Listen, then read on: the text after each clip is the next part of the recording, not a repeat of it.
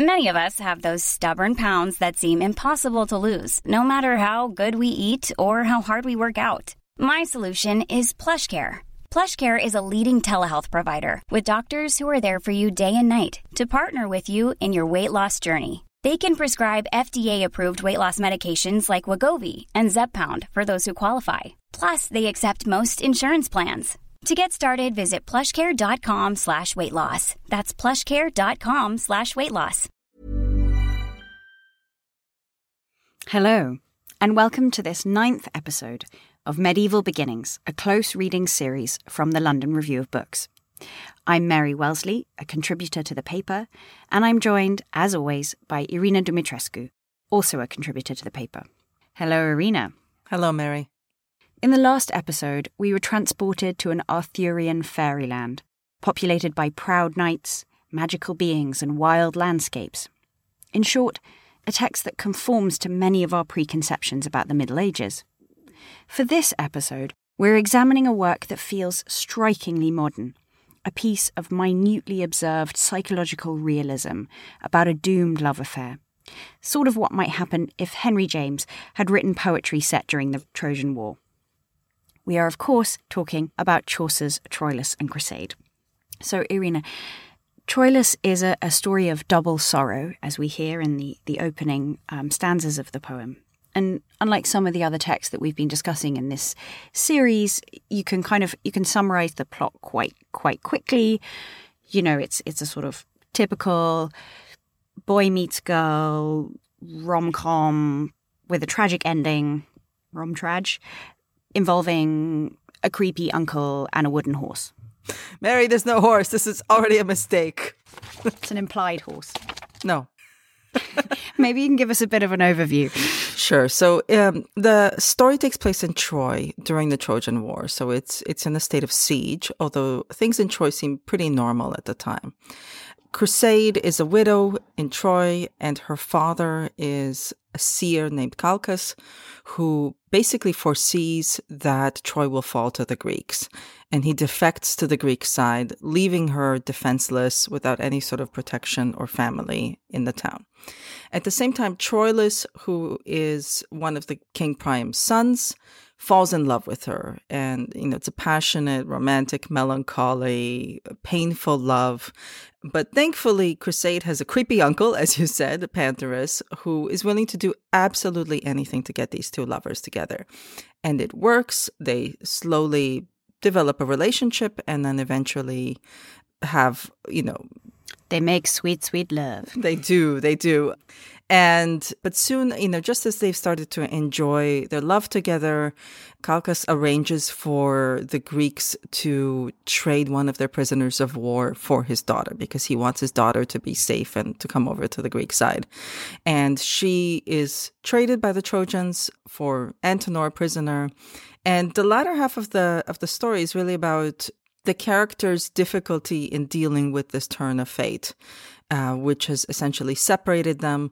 They think for a while that they will be able to steer their own destiny and to come back together, and they really fail in that. And Criseyde finds some kind of protection.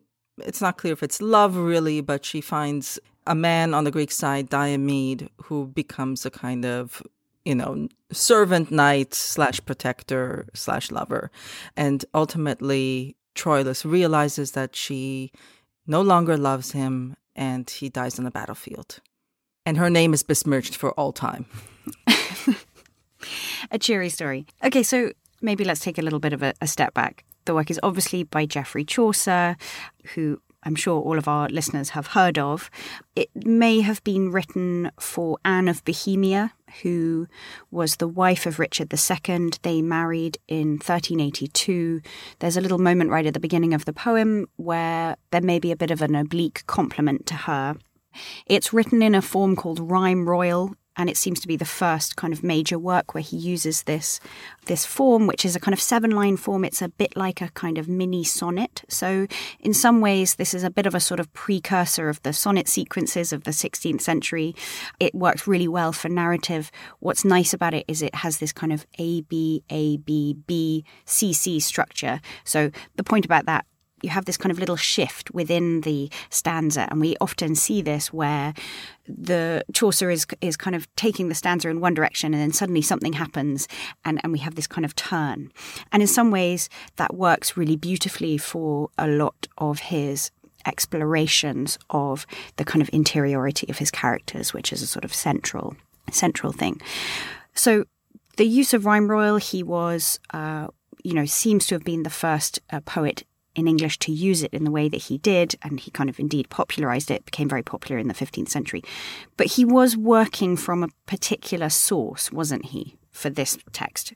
He was working from several sources. So at the point when he writes the story, Criseyde is already a well-known figure. The earliest version we have is in a 30,000-line long French poem about the Trojan War, Le Roman de Troie by Benoît de Saint-Maur. It's from the 12th century.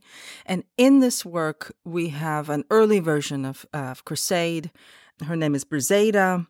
And her story, her love affair with Troilus is, follows the contours that I've just described, but it's really a very brief story, and it's interwoven with the rest of the narrative.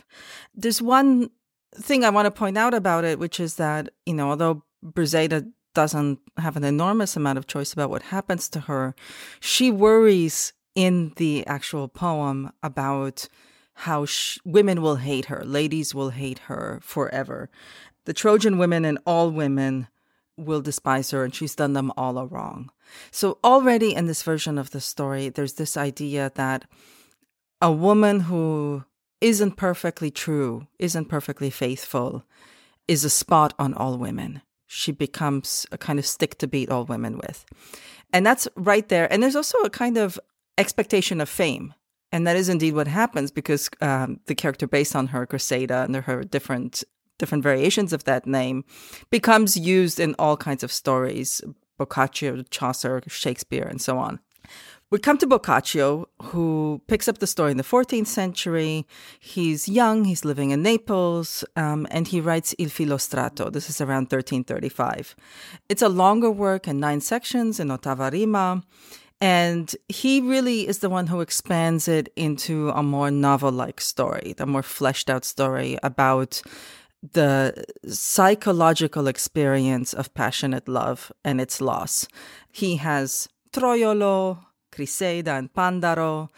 Pandaro is a little bit different in this version. Every character is a little bit different, but it's really a substantial work. It's also funny and sexy and completely worthwhile in its own right. Then Chaucer comes along, and Chaucer knows Boccaccio's work quite well. I think a lot of people know that the Canterbury Tales is at least partly inspired by the Decameron. He also, takes certain stories from Boccaccio and so on. The interesting thing is he never cites him. He never actually names his source. He makes up a fake source for Troilus and Criseyde, Lollius, whom he blames and cites and so on.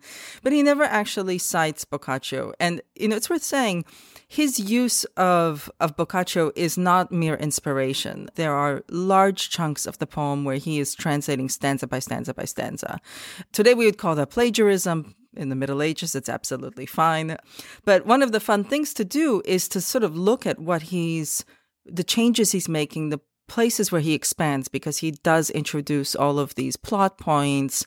His characterization is a bit different. He makes it his own work, even though right till the end, there are sections that still follow Boccaccio quite closely. So, we have this really interesting literary genealogy. And I think, there are many things we could do with that. But one of the points is Criseyde's already, like Gawain, she's already famous in this text. She's already known. She's already got a reputation. Only her reputation is that of the woman who betrays. And Chaucer's always playing against that. And I think his audience, whether or not they knew the Boccaccio very well, they would have known that he was working with the source as well. And so what are the major departures from the Boccaccio, from the kind of main source? I mean, I mentioned there's just some scenes which are new. Chaucer finds different ways to bring the lovers together, for example. There are small but interesting differences, like the fact that Pandarus is a young man who's around Troilus's age, or Troilus' age, in Boccaccio, and he becomes Criseyde's creepy older uncle in Chaucer, who also really expands the role of that character. He makes him into a kind of mage figure.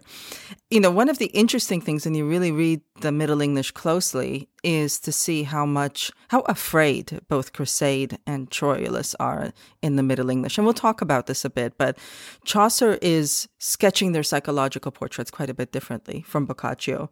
And he's also, I think, very interested in understanding Criseyde, in giving us, up to a point, insight into her mental processes, insight into who she is, how she reacts to things, and how she makes her decisions, which is interesting because she's supposed to be a bad person. She's supposed to be a bad woman who betrays this perfect man. And he's very invested in that. And then the other big thing is, Chaucer translated the Consolation of Philosophy, Boethius's Consolation of Philosophy, and he introduces this philosophical element into Troilus and Criseyde that's not there in the Boccaccio, which obviously does have reflections, philosophical reflections, but in Chaucer it's really built up. So you have the characters sometimes meditating on the nature of free will and predestination, on God's foreknowledge of human action. The issue of consolation is important to Boccaccio, but also to Chaucer. How can you make someone who is sad, who feels that they cannot achieve what they want, or who has lost the greatest joy available to them, how can you help them feel better? So these are sort of the philosophical issues, and in a sense also medical issues that are woven throughout Chaucer's poem, that come out of his own reading and his own education and his own literary activity. Thanks for listening to this extract from Medieval Beginnings, a close reading series from the London Review of Books. To listen to the full episodes and all our other close reading series, sign up to our close reading subscription. Go to lrb.me/close readings or click on the link in the description.